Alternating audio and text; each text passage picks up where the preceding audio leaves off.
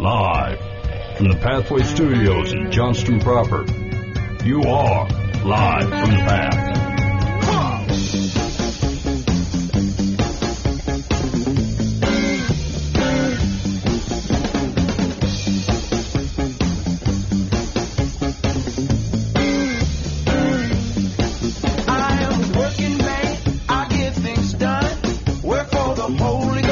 You are listening to Live from the Path at livefromthepath.org. Come in, friend, and know me better. What? What? That sounds like an early Proverbs. Oh, I'm out. I tap out. You know what? I've been doing this wrong for years. I saw it on the Muppet Christmas Carol.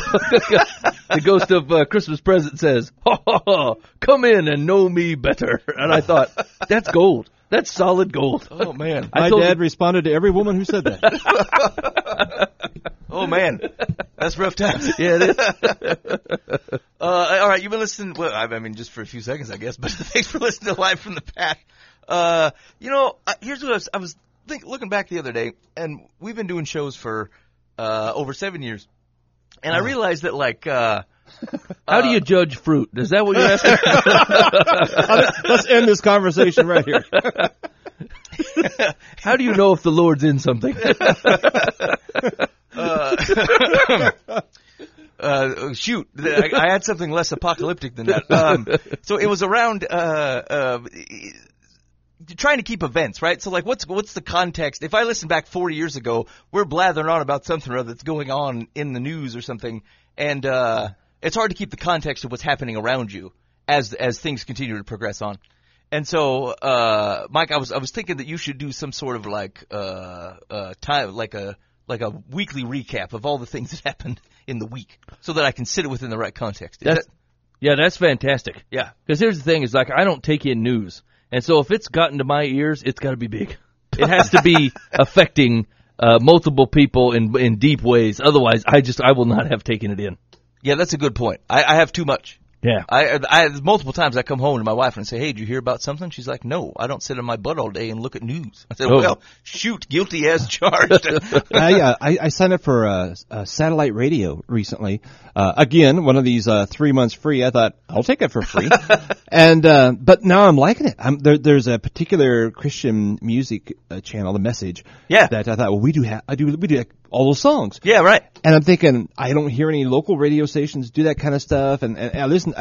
Anyway, my point is, it's so refreshing. I'm not listening to news. I'm not hearing people say really dorky things that sometimes are on Christian radio stations. Yeah, right. It's just music.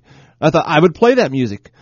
And anyway, that's been a lot of fun. Hey, enjoyable. So I've made 2 recent drives back and forth from Des Moines to Minneapolis, and they happen to have given me vehicles that still had the satellite radio, and it's fantastic. Like, those drives go a heck of a lot faster. Yeah. When there's there's a jam on channel. I mean, and every song is 25 minutes with a bunch of hippies that go rocking on and jamming for 20 minutes per song. Sometimes I do the blues. Hey, they used to have more than one blues station. So B.B. King's Bluesville is on there, and there used to be like a modern blues thing, and then some I don't know, Lead Belly's Greatest Hits on all the time on there was 3 blues stations, and now they're just down to 1.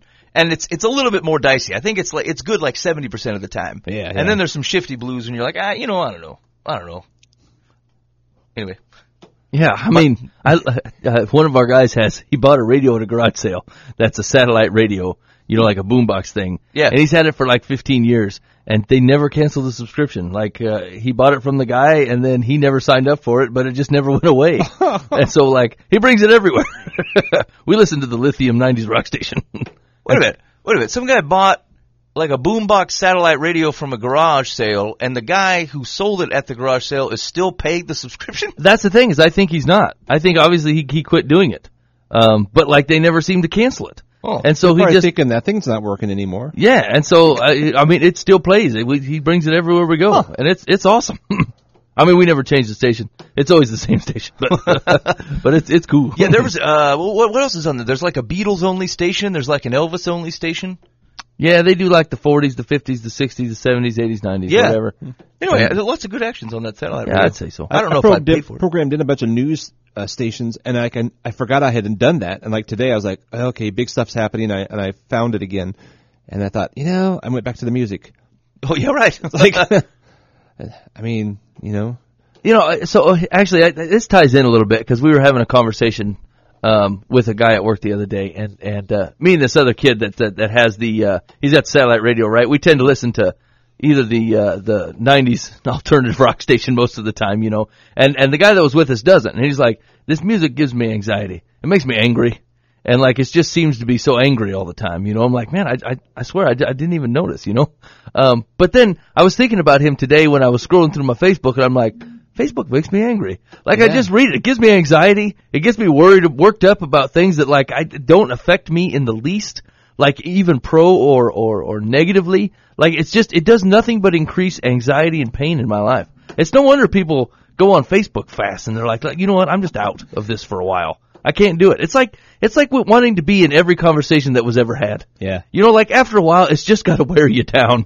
Like if you stand in a room with 100 people and you're like, I gotta get in on this, I gotta get in on this, I gotta get in on this, and like after a while you're like, I've been part of 100 different conversations and I can't. I said nothing. I said nothing. I took nothing away. I don't know who was having them. I don't know anything about the guys that were that was having the conversation. Like, what a disaster of a day. I hardly post anything. I mean, no, take that back. I post lots of stuff. I hardly read anything anymore. Yeah. Like I'm hardly on Facebook. You would think I'm there all day long because I'm always throwing stuff from my phone, But so I don't really know what's going on out there in the Facebook world because you start reading, and you're like, that just makes me mad, or it disappoints me in people. I'm just like, why would you do that? Why would you say that? Why would you post that? Why would you consider this? Yes, where did you come from? You thought that was a good idea? I mean, I just spend so little time actually reading other people's stuff. It's probably a good idea. I guess I'm a Facebook snob now. Well, I wouldn't call it a snob. Maybe a pragmatist. Yeah. You know what I'm saying? Someone who sees it correctly. I want them to read my stuff because it's good. My stuff's gold. So, Mike, you were talking about this a little bit before the show started. We were. It's a multi-level topic of which we're just not very good at splitting them out and talk about things appropriately. But it kind of had to do with, one, how do you know your conversation? Like, and how does that tie into your sense of justice? Like, and self-aggrandizement. So like there's just a lot of people having conversations that it's just not theirs. It's like it has nothing to do with you.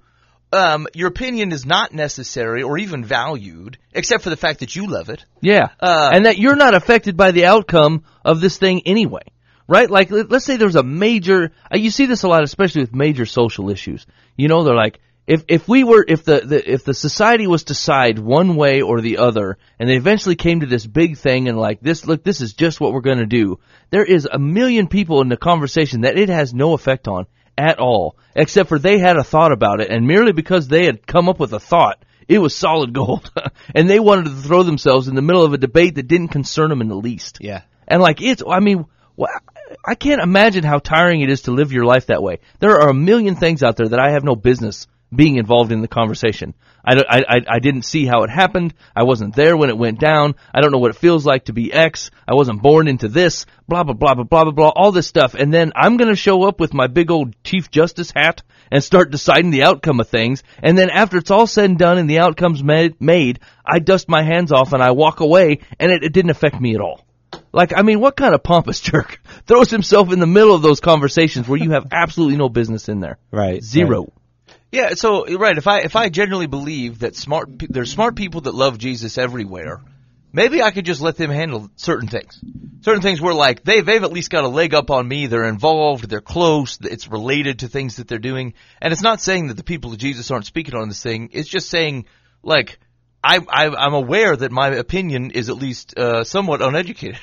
Well, right. Can I trust that God has got people that are on this that I don't feel like I have to insert myself in everything? So, like, I mean, let's say the air conditioner breaks down here at the church, right? Like, it's not like you have, the local accountant who goes here show up and go, well, here's the thing, I'm a man of God, and we should replace the condenser coil. You know what I'm saying? Like, we just get the local Jesus air conditioner man to speak to it, and he's like, no, we're going to put a new this in, and whiz bang, it's working. An accountant man doesn't have to go home and be like, but someone of the Lord must speak. Yeah, someone of the Lord can speak who knows what they're talking about. Just because you know Jesus doesn't give you any right to stick your face in every conversation that's ever been had. The Lord has people, the Lord will speak to it through whoever he chooses, and It can't be you every time. There's no way it's you every time. Yeah, but is that the problem? And this is hard because like the advocation is not saying don't speak truth where truth belongs, right? Mm-hmm. But I think the question is that like, can we rely on one is probably a matter of effectiveness or efficiency. Are you the right person to be speaking on this? Yeah, and are you capable of looking at yourself rightly to decide whether you're the right person? Right. I mean, there's got to be a handful of guys on my Facebook that like, I'm the right guy in every situation. Put me in. Yeah. Right. So like, is there a like before you were just to speak of something, especially, the Reformation did this. It let everybody say, hey, you're qualified to speak. Yeah. You should go out, like, we'll put the Bible in every house, and then everyone should be able to speak on everything. And there's probably a recoil of discernment that says, hey, you know what? You probably don't actually understand this as well as you believe yourself to, and you have no capable level of discernment, and don't seem to understand the responsibility that's associated with you saying the things that you're saying, or trying to represent Jesus or Christianity as a whole, by opening up your mouth in this circumstance, right? Like, are you wearing the weight of saying, if Jesus himself were here, this is how he would communicate? Because I feel like there is, we're not taking responsibility for the position that the Christian holds to the extent that, like, if people, when I speak, if they hear Jesus, I feel like I'm a little bit slower to speak to make sure that I'm speaking in a way that's consistent with my walk with Christ. Yeah. And there's some of that's built into like the biblical weight upon like pastoral roles and stuff, right, Dan? So like that there's a responsibility that comes with doing those things. Same thing with if you think of prophets, like the Old Testament prophets, there was just a weight associated with what they're doing. But like, I think we do have Christians who are taking on the responsibilities of prophetism. Yeah. Without the accompanying weight that's associated with being responsible for speaking for Jesus. Yeah. I mean, the prophets, like Jesus God would like speak to them, say this. Yeah, right. And we're just saying, I think I ought to say this in the name of God. Yeah. Here's what I think, and the Lord will bless it. Yeah. You don't see Paul laying out, like, there's prophets and preachers and teachers and blah, blah, blah, and he lays out all these roles. And then in the next chapter, he's like, and then there's this separate category I like to call ultimate dudes. And they get to do whatever they want in all contexts. 2 Corinthians. You know what I'm saying? Like, that's not there. No, and so that's interesting because I was actually just answering, talking about this with someone about like pastoral roles and stuff, and how I don't know, like the pastor has all, how was the right way to put this? Most Christians have all the same responsibility, pastor or otherwise. I think there's a greater responsibility upon pastors for the role that they've assumed and the authority of which they've agreed that they are part of. And so rightly, there's a greater weight upon how they conduct themselves within that role. But generally speaking, I can't think of very many things, if any, where I would say, this is something that only pastors do. Right. Christians don't do this at all. Right. But only if you're a pastor. So if that's the case, I guess I'm not saying that you have to be, say, prophet, priest, king type of fella to be able to speak. But like, as you open your mouth and think that you're going to share with something in the world, and you are proudly waving a banner of Christianity saying, I follow Christ, like, have you actually associated the things that you're saying with the weight upon saying this is what Jesus would also say? Because if there's not a pause in your voice or in your fingers before you go firing something off in social media or in conversations in general, then I would submit to you that perhaps you're actually not thinking through the weight that comes with saying that you represent Jesus in this situation. Because it's bigger than that. And it's not just your opinion that says, well, because I've read the Bible and I feel like I'm well informed, I can speak to this and say that Jesus would agree with it. And like, if whatever pause, I don't care however long it takes, if it's a month or 3 years for you to get comfortable with the fact that you've rightly discerned this before you start acting like you're appropriate to speak on God's behalf, I feel like the pause is appropriate. And I think that's what we're missing is we are so quick to want to speak to something, and I think rightly motivated to say, how do we think of these things through true perspective? But I think Mike, you're right that they're the guys that are jumping in every conversation. They feel like they're the ones that are supposed to speak prophet style. And they're not coming out with something specifically that is related to them representing Christ. It's just their opinion. And then they've added something that like ties back to Jesus in one way or another to sound like it's a broad endorsement of whatever it is that they think. Yeah, you gotta stop doing that. I mean, and I've noticed that people who truly are qualified tend to not be as noisy. right? Yes. Yes. Like, Jack Cottrell is a guy who's been a seminary professor for decades, and he's written tons of books. He's a theologian. He's super intelligent. Yada yada yada. And I'm friends with him on Facebook and stuff. Sometimes people will like ask him some dorky question, and he'll just like copy and paste a chapter of a book.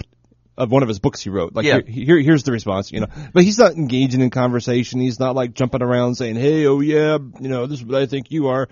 And I think, because his work stands on its own. Yeah. He'll answer if you ask a question, but he's not running around trying to settle everything and tell everybody how dumb they are and how smart he is. And I think maybe that's part of it. It's people trying to present themselves as bigger than or smarter or whatever than they really are. Yeah. So actually that ties in a little bit to something we were talking about a little bit earlier, where like and it does speak to a little bit of the events that happened here in the last day or so. There's a mass shooting at a country music concert in Las Vegas, and I think there was like 58 people died, over 400 some or ended up wounded in the hospital, And the thought is like, without knowing anything about the man that did it, yeah, right? Like, but there's a pattern like that seems to be steadily getting worse. And I don't know, and this is where Ben and I were talking about it, is like, I don't know if it's a human, like a human discussion of like, this is what has happened to humanity, or this could just be a Western civilization thing, and I don't know the answer to that, right? But like, it can be found in the way that people respond to their sense of justice, right? Like, it wasn't so common that people where they felt wronged, that they automatically felt like whatever response they came up with was justified and right. Doesn't matter what they thought the response would be, merely because they were wronged in the first place. Whatever they decide is going to be the repercussion for that is now acceptable, and then they push the button and go do it. You know what I'm saying? And like, that was not it was not near as common, as in years past, where, people would even be treated poorly by a group of people in school or whatever, and right? And they would hate it, and they would feel terrible, and their self-esteem would be low, and they would buckle down and study, and then they would graduate, and then the 20 years later, when they're running a Fortune 500 company, they'd laugh and go, ha, who's an idiot now? Right? But the same thing happens in today's context, and like, they'll hire a hitman off the internet and beat him with a bat. Right. And like, it's just because I was wronged, it ends, and then here's the repercussions and it just happens now. And so as long as I decided that like, this needs to be addressed and my sense of justice needs to happen, then bam. Now, obviously, I'm not saying that the bullying or whatever is great. It's not. It's wrong, and it should always be wrong. Right? But like, people's immediate sense of justice and what needs to happen, it like points to a I don't know, like a value of their sense of justice that like, it just doesn't seem that was placed in years gone by, right? Or am I interpreting that completely wrong? I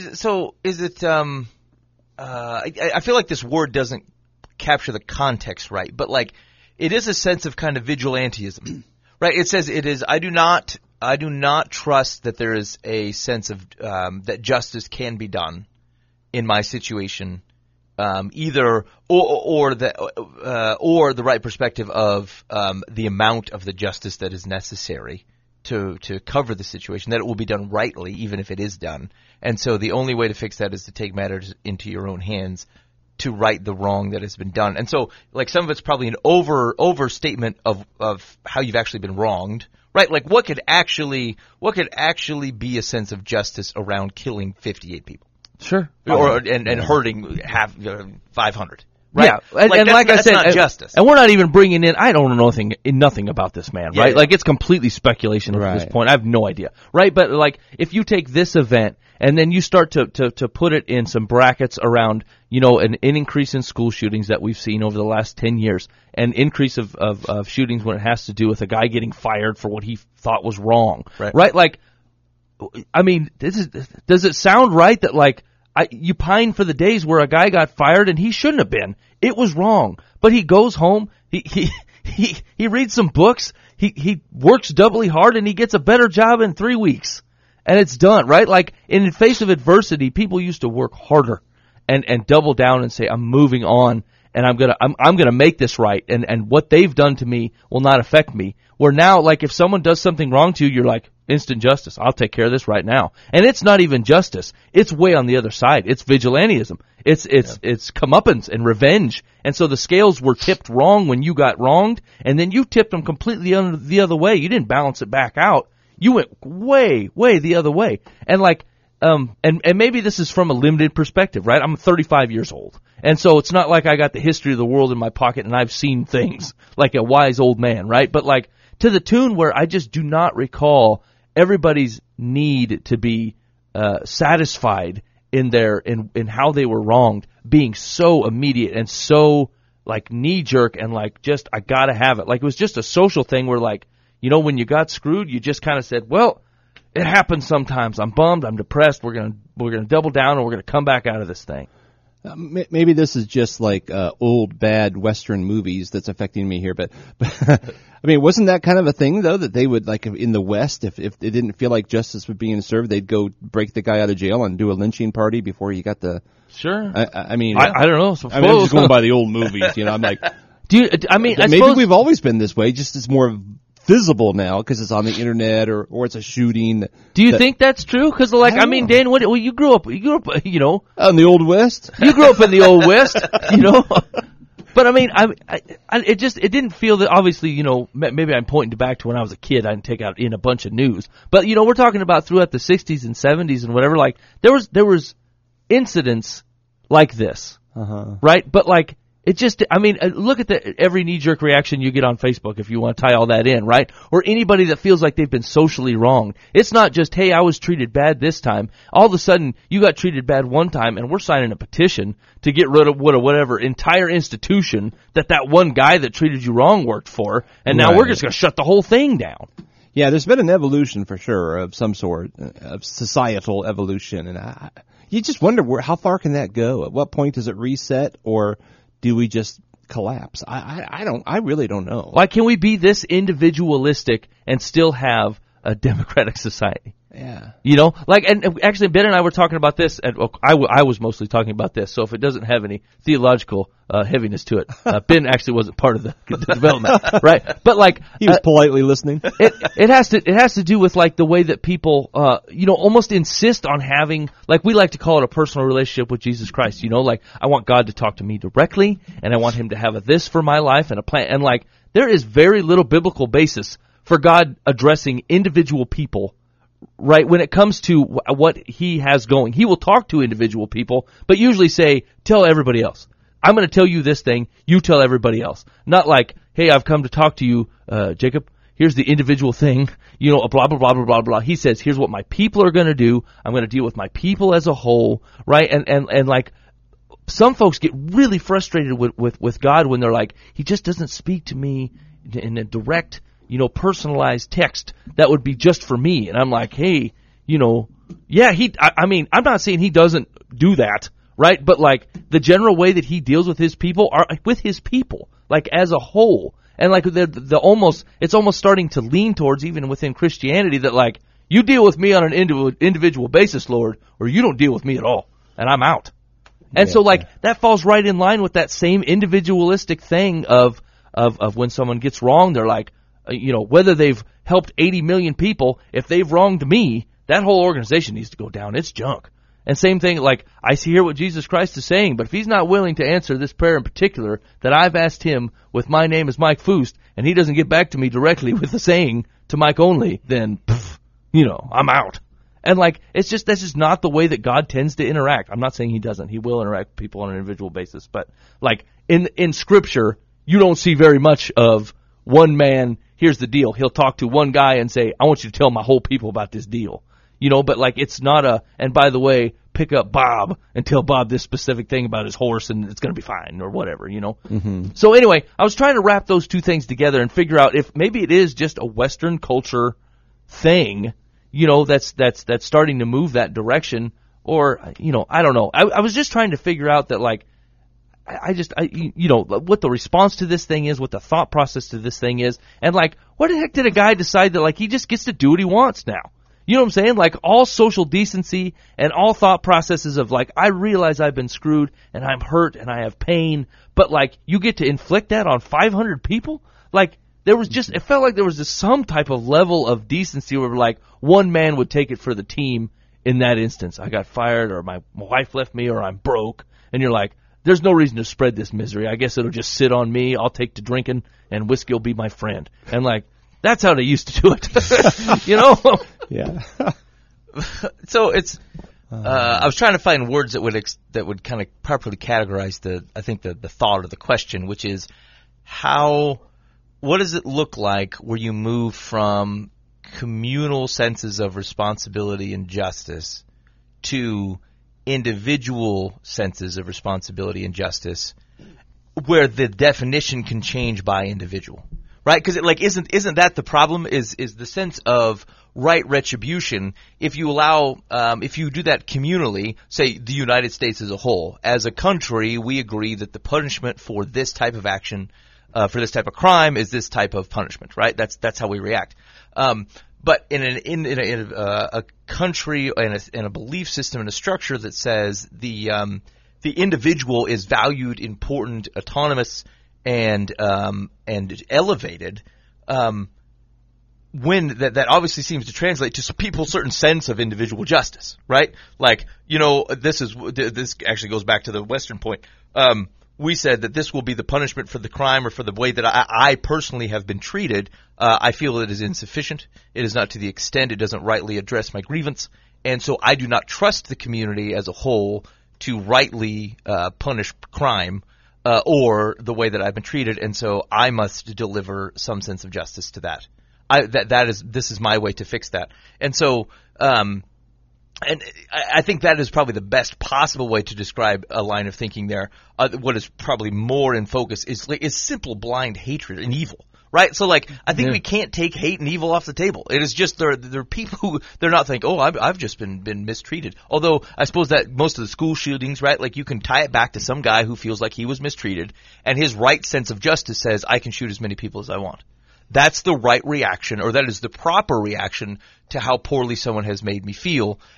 In addition to the fact that, like, I've coupled them into also kind of hating the institution of which now individuals are paying for it. And so it's kind of interesting to think about. It's really when people start individualizing their responses to things and saying, I don't trust us as a people to make a right decision. I'll take this into my own hands. And then you're subject to whatever is right in their own eyes. Yeah. Right? And that's where you run into some serious risks. And you can't, we were talking about this before just before the show started, you can't out crazy. Right? Like, there's not a level of preparation that says, I think within the realms of reason, the right sense of justice says that guy should have gotten the chair, but he got life in prison. He might try to kill the man. But, like, not kill 58 people and not, again, without context of that particular shooter, but it's the thought process that says, like, how are you going to anticipate the level of what someone believes is either A, just, or a proportionate dispensation of their hatred or evil within them to otherwise perpetuate upon a world of which they're not even trying to play part of the community anymore, right? Like, you've obviously taken yourself out. You're saying, I'm not part of this anymore. Right. I am enacting justice upon it or showing or providing a judgment upon it. That's why I hate it. And so that I'm going to do X, Y, or Z in reaction to that.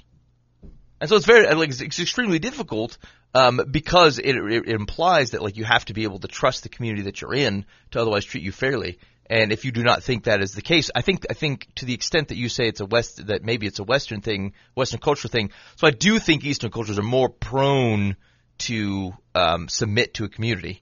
It's not exclusive, right? But they're just because they live more communally. I think they are more prone to that. Western society, because we elevate an individual, they can easier get in their own mindset and be separated from it, and then find that valuable and say that it is right and good. When otherwise, community might help restrain that to a certain extent in some other cultures. Well, it's just, I don't know. I mean, once again, I don't know that you can boil it down to a sociological conversation that's going to make any of that make sense. Any of those events make sense. But, like, it really does. And, where the turning point was, the reason I thought it was kind of a Western deal is, I was in London with Ben, actually, I don't know, 10 years ago, 15 years ago or something. You know, and I happened to notice, like, if you go up in these old castles or whatever, like, once you get to a certain height, it was built in, like, the 1600s. They're like, look, you know, if you weigh more than this or you're handicapped or something, like, I'm sorry, you just can't come up at all. You know, and I'm like, that would never pass in America. We'd be building, you know, gates or an on-ramp or something 5 stories up on a, you know, 18th century, you know, monarch castle because someone would be upset. They're like, I got to be able to go. But they built these castles. I mean, it's only like 14 inches, these staircases. They're terrible. You know, I mean, you got to squeeze and skinny up these things. I don't know why anybody would want to go up there anyway. It's like, I mean, but I mean, at the end of the day, Britain goes, look, you know, there's just a certain line. You can't come up here. And I was talking to my wife. She just got back from Ethiopia, and she said, you know, the streets are a bit nutty, you know, in Africa in general, you know, and it's a law. If you hit a guy, you're liable. It doesn't matter what he did. You know what I'm saying? Like, you could be driving along just clear as day, and some dude decides to come rocking across the street at a 60-degree angle, broadside. Yeah. And if you hit that man, you liable. And they're going to show up. They're going to take your license plate, and then that's it. You done. And like, well, doesn't that seem unfair? And they said, yeah, but I mean, if people know that they're liable for it ahead of time, they drive better. and so, like, is there a possibility of a guy getting screwed? Some drunk doofus comes out there back rolling and runs into you while you just driving along like normal. Yes. There's a good possibility you're going to get screwed there. Is there anything you're going to do about it? No, because them's the brakes. You know what I'm saying? Don't hit a man. That's it. And like, their court system's cleaner. You know, so like, at the end of the day, what am I saying? Like, what I'm trying to say is, like, where I would want it to be, the whole world's getting more individualistic with the ability to have social media where, like, I put out what I want, I take in what I want. Very much like we just talked about. I can put out whatever I want, and you can't force me to take in anything you're saying. And so that means that I get to purvey and color anything that I want the world to know about me in exactly what I want it to know. And so that's available to the whole world, individual style, right? But, like, there are still broad societies that are like, look, handicapped, overweight, sorry, you can't come up here. You know, hey man, it's just simpler for us, you know, don't hit a man. If you hit a man, you're going to jail. And that's it. We're not in the individual rights thing. We're saying it's easier to prosecute and keep the place clean if you know that if you hit a man, you go into jail. And then everyone slows down and everyone behaves correctly. And so it's not fair, but it does keep the thing in line. And so, like, in America, that's just not, the Western culture does not operate that way. It's whatever's good for me, whatever's best for me, whatever's just and fair for me. You're going to have to find a way to tailor it to me so I don't get screwed in any situation. And I just don't think that's possible. I don't know how you run a community and someone never ends up with the short end. Someone's always going to have to end up with the short end in some capacity. Yeah, it's the kind of thing that comes up when you start talking about things like Acts 2, right? Like where people are like freely giving up things to otherwise support others so that there's not a need. That guy, the guy who has, likely would have worked hard to obtain what he has, maybe even harder than the person that's getting it, and is not being able to use it on themselves. And general reaction would be there's something not fair about that, unless the guy wanted to give it away, and then he's fine, right? So like, unless you can reorient your understanding of what that looks like and how you, like not someone taking something away from you, but you giving it freely, like that's not going to change because the situation on its own says this is something is mine that I'm not using for my own benefit. There's a lack of fairness in it. Well, and here's the thing is like, that's what makes the Christian life, you know, there's parts of the Christian life that are not easier. This part is. Jesus said, someone's going to get screwed and it's going to be you. Just be ready. You're going to give your stuff away, right? You're going to invest in things that aren't going to return. Right, you're going to serve. You're going to put others before you. And so, yeah, you know, the world calls it getting screwed. I call it, this is how you behave in my kingdom. Yeah. And so Jesus clears all that up and says, just know it's you. And then you don't have to be surprised by it and shocked and act like we got to make sense of this conversation. Jesus already did. He said, you follow me, it's you. There, done. I have that conversation's come up multiple times with my kids. They're like, oh, so-and-so stole it from me. I said, if you just give it to them, then everyone is in good shape, right? They still have it, and you've not been wronged. Can you change the way you talk about it? Just say that you gave it to them. They're like, yeah, but that's not what happened. I said, well, not yet. Not yet. Just change your mind. And I mean, like, there's probably nuances to that understanding, but I thought, you know, if we can, like, you can either get, someone's going to come up upset at this thing unless you just give it away, and then everyone's going to be happy. Yeah. Seems all right. Yeah, I just gave this guy my stuff. I was pretty generous. I mean, it's not going over well. I'm still working on that. I'm just saying, like you can be upset about your circumstance unless you do it voluntarily, and then things are good. And I suppose, like from a Christian perspective, like are there stuff that we're basically called to eat? We're called to you're going to get the short shrift of this thing, but you're going to like it because you're going to do it voluntarily, and you think it's in the service of Jesus and others, and so it's actually not a problem. Yeah. That's got to be easier than the surprise and shock and awe of you getting screwed and going, I can't believe this happened to me. You know, are you really that shocked? He took my tunic. Yeah. He does that. Yeah, that was aforementioned. Hey, so there's a bring your Bible to school day on October 5th. Mm-hmm. Mike, are you participating? I mean, I'll drop some Bibles off at the school if someone wants me to, but I mean, I wasn't going to go. Something creepy. You're supposed to send it with your kids. Oh. Your kids go and they carry the Bible around all day. Yeah, I don't know. I mean, what's that gaining? I don't know. Dan, have you ever participated in something like that? No, I haven't. I mean, I suppose if they don't see the light of Jesus Christ in my children, giving them a big heavy book to carry around ain't going to make them no heavier. You know what I'm saying? I know you barely do your homework. Read this. Yeah, check this out. I mean, I would love to give people Bibles. I wonder. So, is this effective? And so, do you want me to hear? Let me read you the context. Yeah, here. I do. So, it says, "Why is it important for me to be involved? As a Christian student, you can be a powerful voice of hope at your school. In the Bible, it's often young people who lead the way for the rest of their culture by providing an example of spiritual boldness and taking a courageous stand for their beliefs in God." Mike, can you name 2 examples? Any examples? Of people carrying around scrolls? Young, specifically, that are providing an example of spiritual boldness and taking a courageous stand for their belief in God. Young people in the Bible who did that. David did it. Dan, can you think of any? Daniel. Dan's in for Daniel? That's 2. That's what you asked for. Okay. They gave Daniel and Esther. Esther? Daniel and Esther. I mean, I suppose. I mean, David's better, I think. Which tell the stories of a young man and woman who, despite their youth, had the courage to share God's truth and love with an unbelieving culture. David killed a giant when he was like 12. I mean, that's not enough.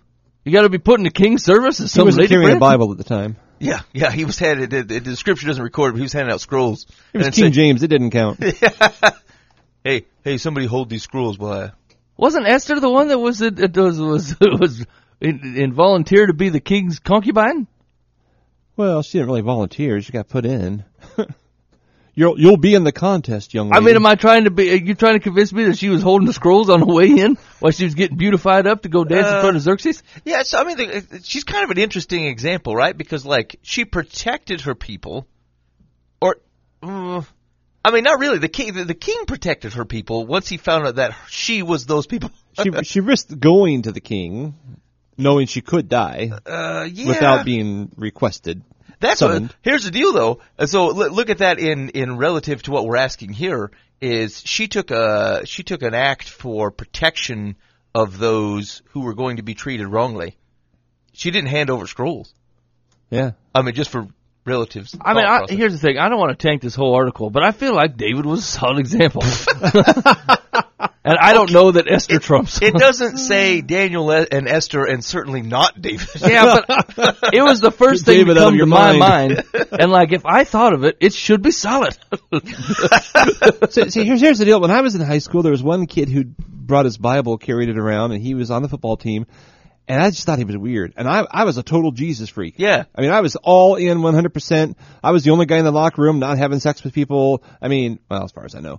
At least not saying I was. It was weird. I didn't, Dan. Not me. All right, Greg. I mean, I was like, totally in love with Jesus. But I wouldn't, like, carry a Bible around just to be seen. Well, that's the thing. How much of this is really just shining it on? If someone catches you reading your Bible because that's what you wanted to do, that's okay. Hopefully they saw I was living it. That's Yeah. That was my goal. This kind of like a group of 7 dudes holding hands walking down the hallway with their Bible, and someone goes, "Hey, look at those Bible guys! Oh, you got me!" Oh, that's like the 40-hour famine when they all put the T-shirts on and say, "Look at us, we're fasting for a day." yeah. They said there'd be Well, persecution. my part of it the whole anyway. time. Part of a day. I didn't eat last meal. Yeah. I mean, yes. Okay, now I am outraged. First of all, David should have been first in these examples. And second of all, this is exactly the phony Christianity that like exactly what we run into. This is okay. Well, This phony is- courage. Well, here's the thing. This Yeah. That's a good distinction, right? It doesn't mean they're not Christians. It's just like we're being bold in places where boldness is not necessary. But I mean, is that even what boldness looks like? Boldness doesn't even look like you carrying your Bible. That is not that bold, right? It's you and a book in a protected nation showing up with the Bible in your hand, and the worst someone's going to call you is a Bible beater or a Jesus freak, and you're going to be like, "Oh, I'm so defeated." I mean, I won't sell you muffins. Yeah, I feel wounded. Oh, come on. You know, like these are exactly like the phony setups that like you wonder why our youth has no faith of their own and they get to college and bail, right? It's because you tried to have this as being one of the things, like the 40-hour famine or this thing, and you're like, this is what makes us a staunch, strong Christian. You know what makes a staunch, strong Christian? A guy that follows Jesus. And that's hard enough, right? And loving people in response to the love that you receive from Christ. You find guys that can do that. Now you're talking about kids that will hold on to their faith and actually have a Jesus that they know throughout their lifetime. But like this is not this. You know, a Christ T-shirt with a shield on it or something. Wear this twice a week. You know what I'm saying? Like that is completely. That's not even actual byproduct of knowing Jesus. That's what I'm saying. So it reproduces what I think is a core issue that Christianity's had in the United States for as long as I could speak to, I guess, is that the fact that someone has a Bible tells them nothing because where we live inconsistent with it, they don't know that it's powerful anyway, right? Like if Christians in general don't otherwise adhere to the principles outlined within the Scripture that we supposedly revere to the extent that we want to make sure our rights are protected to carry it. But if we simply take it in as literature, we might as well be carrying around the Catcher in the Rye. For as much as someone goes, oh, hey, that guy that has a Bible, by the way, he's also a real jerk. Yeah. And so inherently, I will connect this man and his jerk behavior with the Scriptures, right? So like, because we're not living it out anyway, the fact that the Bible is there it doesn't actually make a statement for you. And to the extent that you are living it out, whether you're not carrying the Bible is irrelevant, right? So like the core of the thing is, if you're otherwise following Jesus in your words, actions, deeds, and relationships, whether or not you are seen holding a Bible is a non-distinction. Yeah. So like, I got two solid examples here. Is one, you're talking about the guy, that carries his guitar in his back everywhere he travels in high school, right? Yeah. Like, okay, dude, you in a band. You know what I'm saying? You get it. He's only wearing that guitar because he wants people to know he's in a band. Yeah, right? Yeah. And so like that, you're basically doing the same thing with your Bible. Two, I went to high school, or maybe it wasn't even quite high school, maybe up to junior high with a gal. She had to have been the absolute nicest girl I've ever met in my life. And I had no idea that, and I found out years later that like she was the daughter of a pastor, right? And like, here's the thing, is like after meeting her and figuring out that information, and here I was, 10, 15 years later having girls of my own, I thought, I can raise girls that love Jesus and are kind, and they're fine.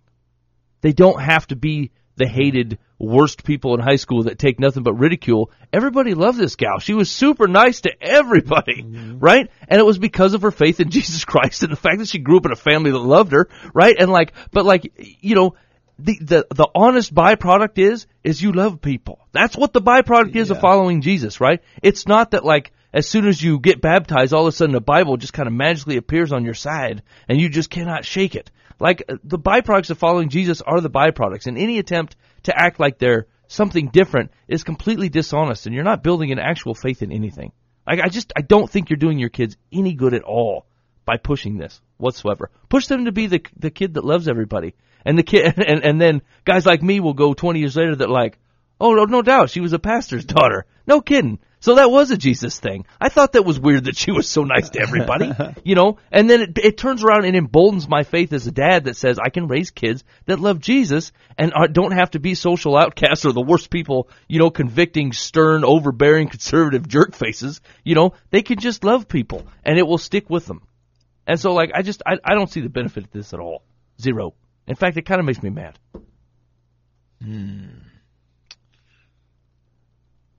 This is why I can't find decent youth curriculum. Seriously. This is the kind of stuff. So it's I have such a hard time with Focus on the Family. So they're in this. this is them. They're backing this, and I saw the Newsboys. The reason I saw this is there was something going on in the Newsboys Facebook that were like, they were all fired up about it, and I thought, like, how do we? Where is the disconnect here? How do I keep running into people where I'm like, yes, we agree theologically, this is the right way to look at the world, and then the reaction to that same world is such like suspenders, like and thick glasses. I don't understand how you can. I just don't understand this thought process here, right? Like it's the conversation we were talking about, social media interactions and like getting the actual value. Like, what do you actually want to accomplish? And this is the fake.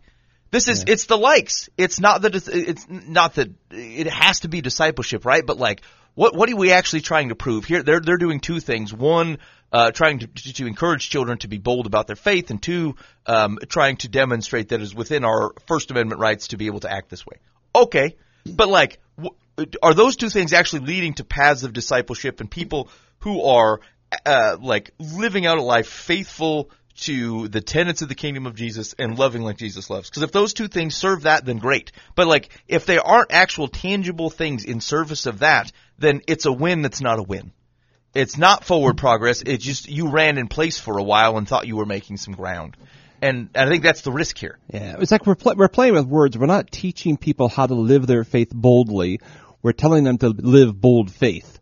You know, to go out and be bold one day and carry a Bible. Yeah. Like, just live boldly. Just live your faith. Yeah. And then everything else falls in place. Right. Then you know, then you're sharing your faith. You can't help it because people ask you. I mean, it's just, it should be an overflow of who you are as a follower of Jesus, rather than a gimmicky thing you do one day. That's right. That's a perfect explanation of that. It should be absolutely an overflow, a genuine overflow, right? Yeah. Like, I mean, here's the deal. I know people that love Jesus that carry their Bible everywhere. Mm-hmm. It is the most tattered, beaten up looking thing. It's barely holding together. And they love Jesus and they pursue him through that, and that's what they do, right? I know other people that love Jesus and they have tattered and messed up pants because they are praying all the time and they are spending all their money on coffee with weird people, right? And like, neither one of them, that's the overflow of what God created them to be. Yeah. And neither one is a poster child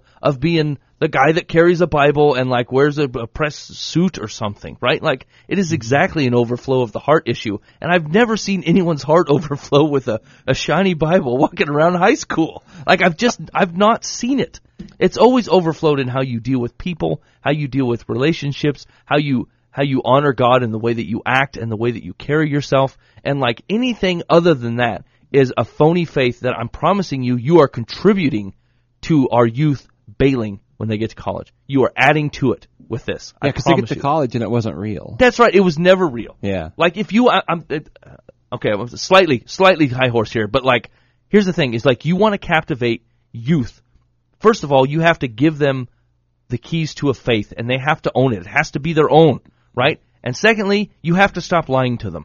Stop sugarcoating things. Stop acting like things aren't what they are, right? Stop acting like there's certain conversations that are too taboo for you to have. Like, I mean, you want to censor that when they're like 12 or something. I get it, right? But your kid be 16, 17 years old, and you still ain't talking about certain things in this world. What are you thinking?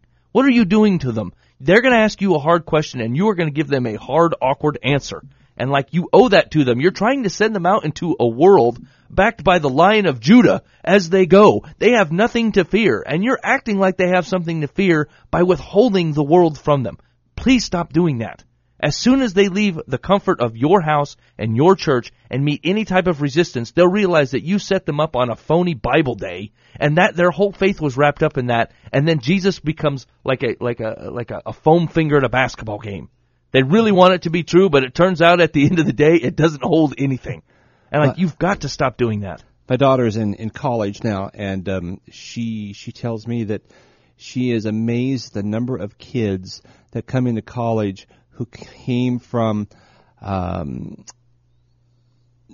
Bible families, but it was the fakey stuff. Yeah. I don't want to say fake, but it was the surface stuff. Yeah.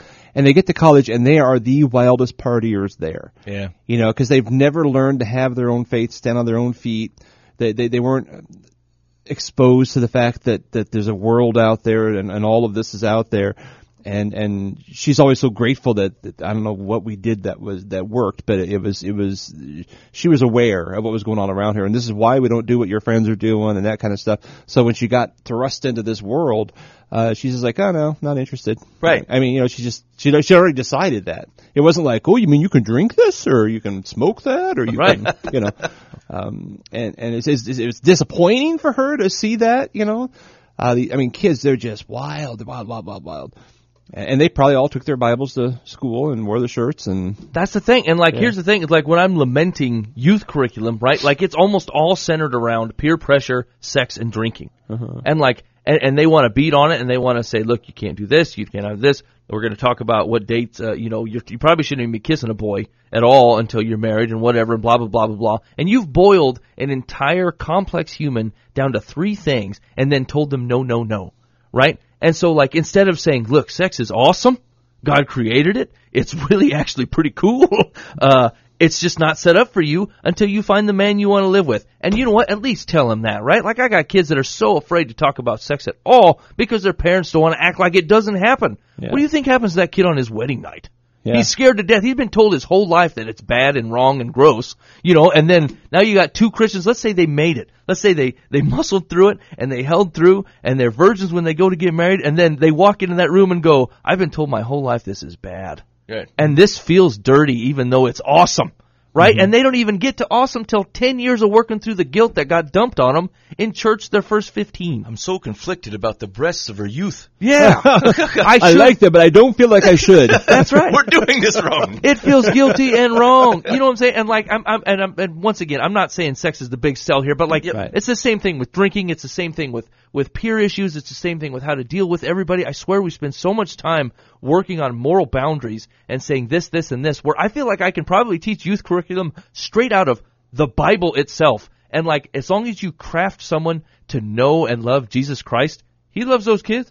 He's working on it. You know what I'm saying? It's not like it's any shock to them that you probably shouldn't be having premarital sex and you probably shouldn't be abusing alcohol, right? These are not shocks to people that grow up loving Jesus Christ. Right. And so, I don't know that you got to get out this big list and make this big hairy deal and make these rules and, not have any grace for when they screw up and try to assert a little bit of freedom trying to figure out if God's actually true. That's how you test God sometimes. You sin a little and go, oh, whoa, no. God was right. God was right. That's not me. Everybody does it. Everybody says, do I really believe what I say I believe? And generally their reaction is to get a little freedom in there and try to do something they shouldn't. And then they'll get about halfway through. And if they really love Jesus, they go, nope.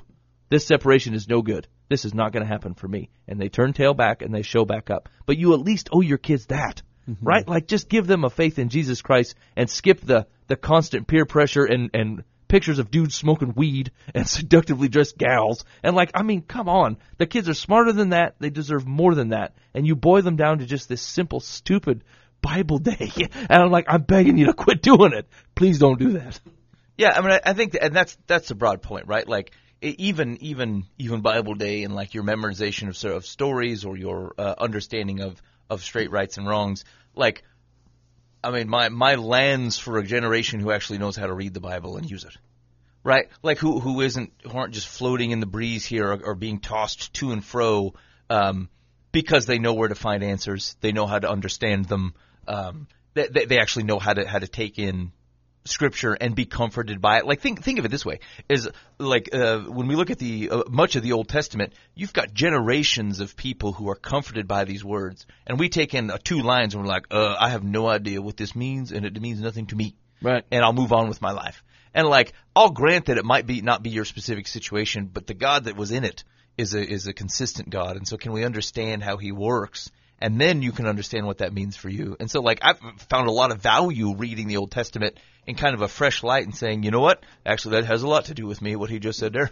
And so it's the thing is it is not, can we use the Bible as a tool as a message of hope and as a message of truth, as opposed to a propaganda piece, just so we can assert that we are just as protected under our First Amendment rights as the gay and lesbian community. Right?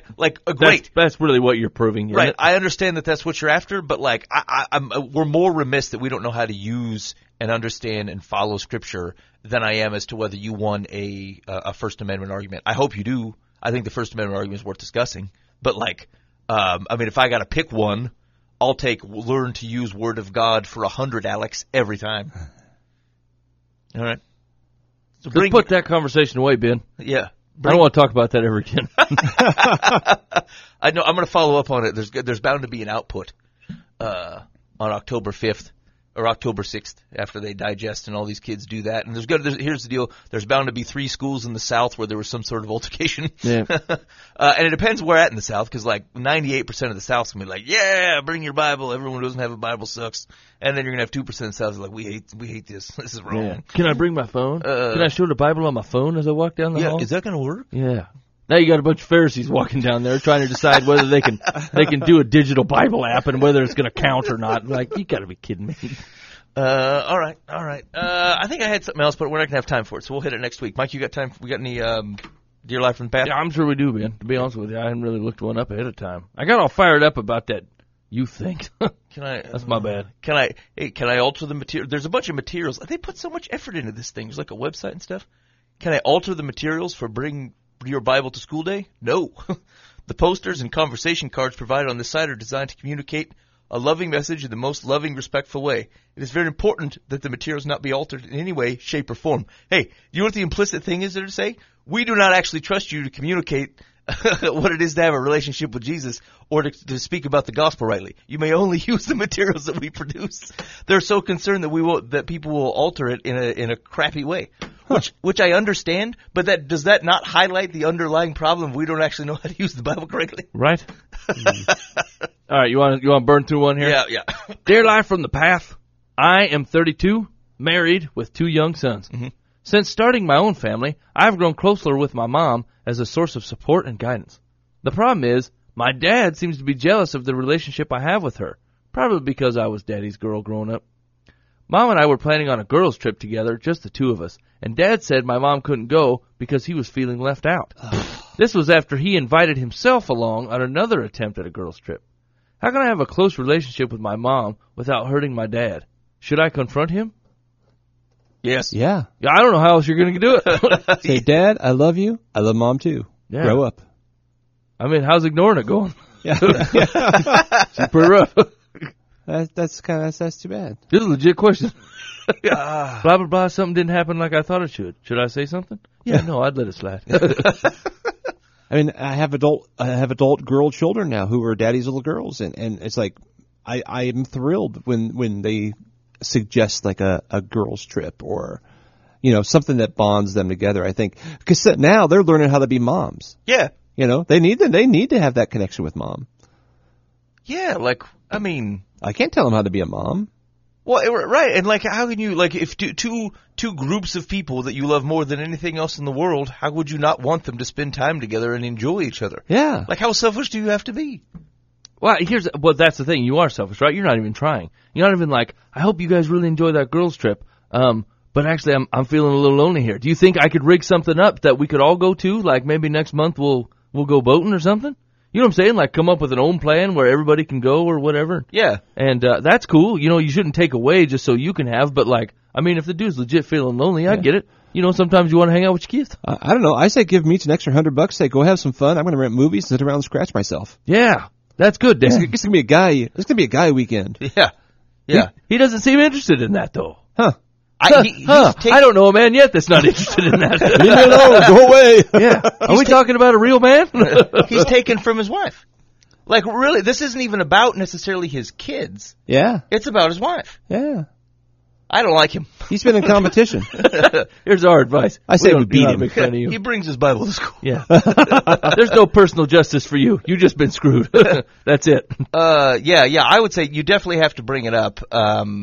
And that's. I'm not saying that's not awkward. This is a man that you obviously grew up loving, that had a place of authority in your life. This is going to be a little bit awkward. Be gentle. But firm. Yeah, I agree. Secular says, no, you don't bring it up. Your mother should confront him. No. That you need bonding time with your mother is not a rejection of your father. That you were daddy's girl implies that he was the favored parent for decades. He doesn't own you or her. Women need each other, and what your mother has to offer you at this stage of life is important. I hope the two of you won't allow your father's insecurity and apparently controlling nature to interfere. Yeah, I mean, I agree with everything else except for that you don't have the conversation. If you're an adult, I think you have the conversation. I think everybody should have conversations about everything. Yeah. I mean, let's just bust it out. Let's just have a conversation with a guy. What's the worst that's going to happen? I wouldn't even have Mom there. Yeah, I wouldn't even be like, say, the three have the conversation together. Maybe the second conversation. Yeah. But yeah, she needs to just sit down with Dad and say, "Here's Dad, I love you, and I am grateful for our past. I need some Mom stuff." Yeah. Can you tell me how the nurse? What if he's like, "No, you need Dad time." No, Dad, I do not. Scratch yourself. Get away from me. Yeah, right. I actually think the mom conversation makes it worse. Which here's the thing: this is you tiptoeing around. There's a marital problem here somewhere, and you're not going to solve that on your own. I think in a perfect world, the two parents would talk something out and they'd come to a right conclusion. But like something else is going on here where I just don't think that's going to work. So I think you're absolutely fine just having this conversation on your own. All right, let's do one more. Ready? Yep. Dear Live from the Path. Yep. I was recently in the bakery section of our neighborhood grocery store. Good. A woman came rushing in carrying a cake that had been at least 3/4 eaten and made a scene, saying the cake was terrible and demanding that she has been given a new one. To stop the scene, the store manager gave her a new one, even though she had managed to eat most of the terrible cake. Yeah. The next night, my husband and I went to dinner at a nice steakhouse. The couple sitting next to us ate almost their entire dinner before complaining to the manager that the steaks were awful and demanding their meals for free. Mm-hmm. Has this become acceptable? Something is wrong with the food? Shouldn't management be told after the first bite? It looks to me like these people are looking for a free ride. Well, not with you stepping in the middle of it. Why don't you keep to your own business? People trying to get free cakes. I mean, it's not really a problem question. Because, I mean, no, it's not acceptable. But, two, that doesn't mean people aren't trying to get away with it. That's what people do. Yeah. That's what's fraudulent. Like, here's the deal. Every crime is not acceptable. But people are doing it everywhere.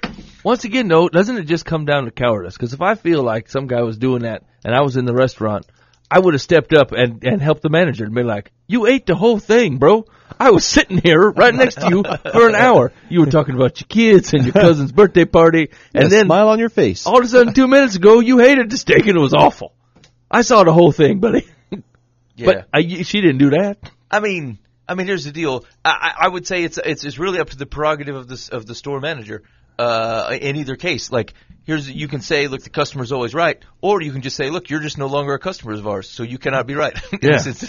You're not allowed back in here. I reserve the right to refuse service to you. You're trying to steal a steak. Yeah, I'm never going to come here again. Well, you didn't pay for it the first time. You've been trying to steal a free meal. So, I mean, what are we out? You know, That seems like a win. There's a lot of guys, actually, that's, it's interesting because some restaurant or like businesses regret our feedback culture because you can leave reviews on everything. You can go on Yelp, you can go on like your product websites, and people can always comment on like, hey, I didn't like this.